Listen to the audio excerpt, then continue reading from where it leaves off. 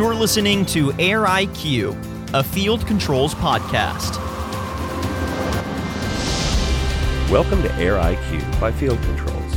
I'm your host, Sean Heath. Now, there is one small part of everybody's daily life that maybe we don't think about in a conscious way, but we definitely complain about it, and we're definitely aware of it, and it can affect every single part of your day, from the way your clothes fit to your attitude, just your emotional state, and that's humidity. Well, guess what? My guest on the podcast today, Humidity Genius. I think that's his actual title. We'll have to ask him. Of course, I'm talking about Tim Begoske, the Midwest Regional Manager for Field Controls. Tim, how are you today? I'm doing well, Sean. I hope you are. I am doing very well. Thank you for asking. So I have just a question right from the beginning, and that is, let's talk about some of the realities of humidity, because that is the big elephant. That's the main thing that you have to deal with, especially in, say, a market like Florida. That's got to be the number one concern above all else, right? I would totally agree with that.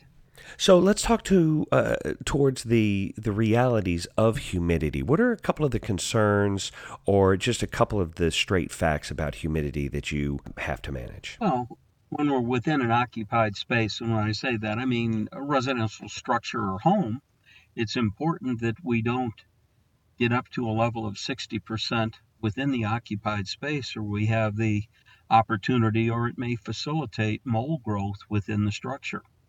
And conversely, we don't want it in other climates below 20%, or it'll evaporate your mucous membranes and you have a higher probability of getting sick. So it's important that we manage humidity to some tighter tolerances for comfort and health reasons. Are those the main concerns that business owners in Florida have when it comes to humidity? Are there issues about the way humidity can impact electronics or machinery, or are those pretty stable and secure situations? Well, as long as we stay at 55% or try to inside the structure, we should be all right, so that we don't create dew point, which would be actually moisture that you could see or condensate that could then negatively impact those devices. Being able to flexibly scale with the external humidity in a state like Florida, that has to be a ridiculous challenge, because it's up, it's down, it's up, it's down. But in a state like Florida, does it ever get down to a point where you have to flip your approach, or is it always pretty steady year round? I want to say in the Florida market, it'll typically be on the higher side of the scale. Very seldom would you see the lower side of the scale. And if it was, it'd only be a very small portion when it gets cold. And at that time, you've got frost on the trees down there, and you've got other things that are actually driving and making people a little bit more uncomfortable. So they're usually on the higher end of the scale, and managing that latent load through the HVAC appliance to maintain comfort for the occupant is extremely important. You mentioned two thresholds. You don't want to go below 20%, and you don't want to be above 60%. How sensitive as humans are we to these subtle changes in humidity? I've never really thought about it, but if you're sitting in a building, can you feel a difference between, say, 55% and 60%? Is it noticeable? Uh, it depends on the individual, but I'd say you're more likely to perspire at the higher level. Okay, and it'll be stale. The air would be heavier. It would become a little harder to breathe, depending on how sensitive the individual may be. And of course, we're not all the same, so some people are more sensitive than others. FAVC is a fairly complex system. Would you do me a favor and break it down sort of piece by piece? Because I want to make sure that I understand it completely. Sure. FAVC it's an acronym that stands for Fresh Air Ventilation Control. Um, in new construction, we need to have a certain volume of ventilation into the new home because they're extremely tight. Now, Some people feel, well, why'd you make them so tight and then bring air in? Well, it's to manage the volume of air that comes into the building so that we can better control the energy costs of heating or air conditioning, mechanically conditioning the building for a healthy environment. The FAVC does exactly that. We actually are able to set this control according to the latest Florida building codes to bring in a certain volume of air into the occupied space. Typically, that's done when we're heating or we're air conditioning. And of course, in Florida, we're going to be typically air conditioning 95% of the time. But we can bring in a precise amount of air so that we can keep a healthy environment for those occupants and not overventilate to drive their energy costs up. In parallel, the control will also manage the volume of moisture that is within the building. Actually, it's going to sense it. If the humidity indoors gets above 50%, let's say 50 to about 52 and a half, it will begin to reduce the amount of ventilation by 25%. If the humidity continues to go up indoors and we get to a threshold that say is 52 and a half to 55 and a half, it'll cut the ventilation back 50%. If it continues to rise and it gets up to 57.5%, it'll reduce the ventilation we're bringing in by 75%. If we still see it rising, then what will happen is the control will go into what we call a block of time, which is a 4-hour window, and will ventilate only 25% in that 4-hour window, but only also in parallel when the air conditioning system is running so that we can wring out any additional moisture that would be coming in. So getting into this 4-hour time block, what it's trying to do is it's trying to take you off peak load. And when I say peak load, let's say that it's 3 o'clock in the afternoon, humidity is extremely high and it's very warm and hot outdoors. The control is looking at a 4-hour increment, looking towards 7 o'clock, so that as that sun goes down and the load isn't as great, it's more likely to try to bring the air in at that time, which would have less of a negative impact or on the conditions within the occupied space to help maintain tighter tolerances on comfort. Now, that's only a quick snapshot of what this control can do. It electrically interfaces with the 24-volt system and a standard HVAC system, which means heating, ventilating, air conditioning system. It also has the capacity of monitoring your bath fans so that you could actually interface the bath fans so that when they run and they take air out of the building, this control then knows it should bring air in to offset that. But at the same time, it's going to count it as part of the ventilation to minimize the fact of overventilation.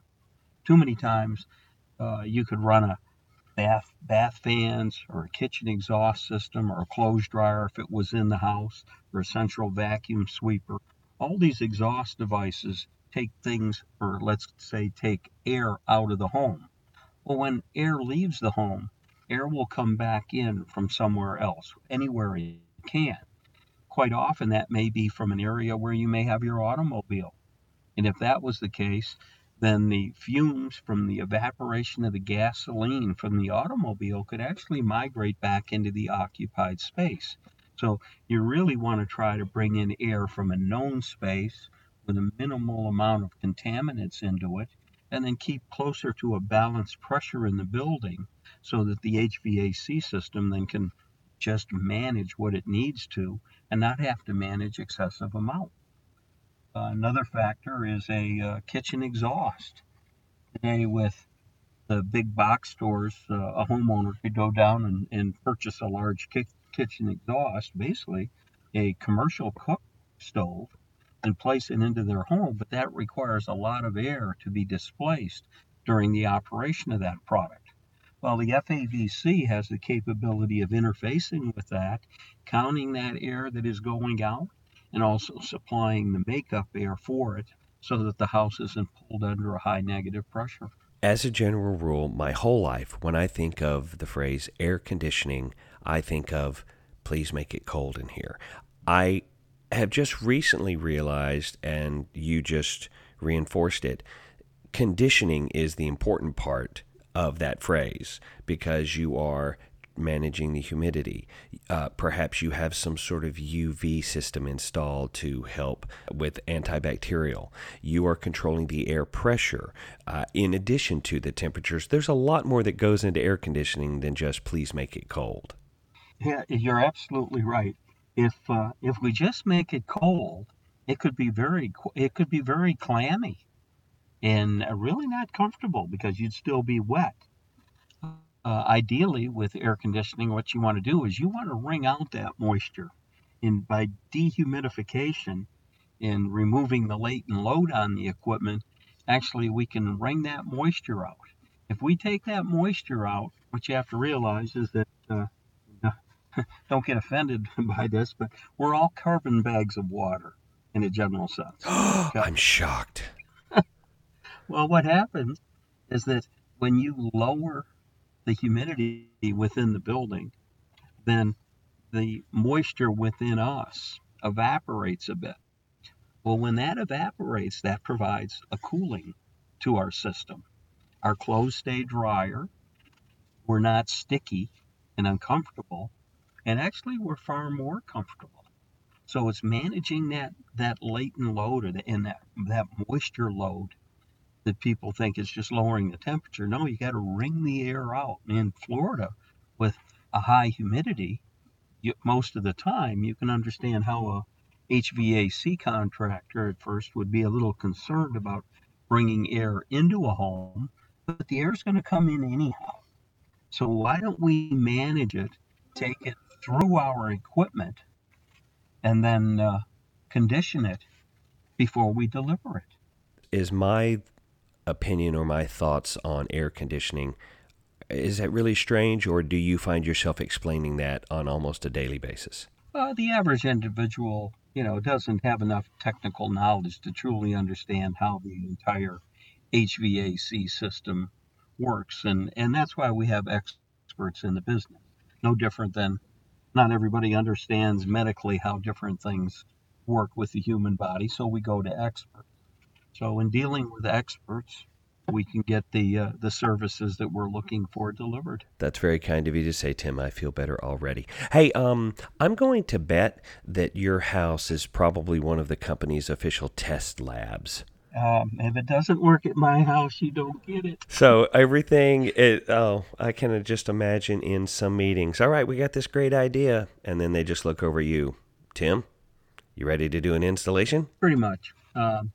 I try to put all the products in my own home and become extremely familiar with them to make sure that we can deliver a high quality product that performs for a long period of time at a very reasonable investment to whoever elects to invest in the technology. I don't want to ask you to choose between your favorite children, but is there a specific feature or a specific system that you've used that you particularly liked? Is not a favorite, but is the one you thought, oh yeah, this, like it just, it was the right one for you? On this specific control? Yes. Um, managing the pressure differential in the building is so critical, not only for humidity, but also for improving indoor air quality. If we reduce the random entry and control where we bring the air in from, that we clean it by reducing particulate, that we treat it with a germicidal function to reduce microbial growth, that we control the volume, then we condition it by running it through the AC system and wringing it out, and then delivering it. The random entry reduction of everything into the building makes the home cleaner, fresher, and healthier. Is a high humidity environment the biggest challenge to control efficiently? In the Florida market, humidity is the big gorilla, you could say, in the room that needs to be managed. with tighter tolerances to make sure that you deliver comfort to the occupants in a new home. Absolutely. Now, confronting humidity as you do every single day, just kind of curious, would you consider a desert to be a prime vacation spot? Well, it depends. See, with high humidity, we're going to have more plant growth because there's water. Okay. So then you'd have more pollen.